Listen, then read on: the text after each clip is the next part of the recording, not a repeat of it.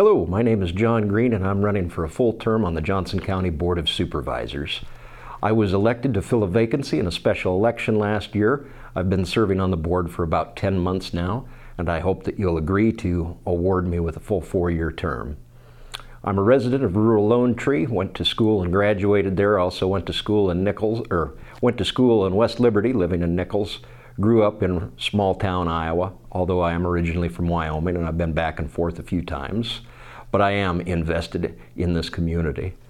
One of the big issues that we have struggled with, that we see remains an issue, is the coronavirus pandemic. As much as all of us would like to be done with it, it certainly is not done with us. As we see both through data and anecdote, case numbers are increasing, and we need to maintain our vigilance, and the Board of Supervisors needs to continue to empower Johnson County Public Health to respond to this emergency. We also have a generational opportunity with the $29.4 million American Rescue Plan Act distribution to Johnson County. We're doing a lot of exciting programs. The Board of Supervisors last winter authorized a list of programs for the ARPA money to go toward. However, program design and execution is just as important as designing what these programs are going to look like in the first place, what they're going to address. We need to ensure that this generational one-time infusion of cash into Johnson County not only goes towards this laundry list of projects that we have, but that we also use it to build state capacity, to to re-energize the muscles of local governance that have been allowed to atrophy over the past 4 decades. Very excited to have worked on the direct assistance program. It didn't come out exactly the way that I wanted it, but that's the way that local government works. If one of us could do it, we would only need 1 supervisor, not 5 of us. To my knowledge, we are the only government in the state of Iowa doing such a program, and I am sure that it's going to help a lot of our most vulnerable residents. Additionally, we are confronting an affordable housing crisis in Johnson County, even if it's not unique to here.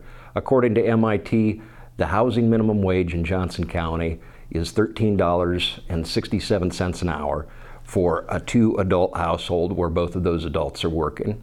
If you remove one of those paychecks, or if you add any children into the mix, it only goes up from there.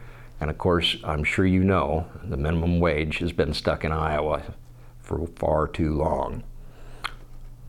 Our housing permits in Johnson County last year, the average is nearly $500,000 for new construction. We need to find ways to get developers to build more affordable, modest starter housing. We cannot price our workforce out of Johnson County. We just can't do it. So the board needs to continue working to address that. We have a number of initiatives, some of them funded by ARPA, which should help to do this. But part of it is also my experience as a small town mayor. One of the things Johnson County needs to do is to lend itself and its expertise. Johnson County has almost 600 employees. Lone Tree, where I was mayor, has 3. And so Johnson County can work in partnership with our municipal partners to enable them to do things that they just don't have the interior capacity to do. It's not that they might not necessarily want to do these things, but they just don't have the manpower to do it. And I hope Johnson County can assist with that. And finally, going back to the top, talking about COVID, it stinks.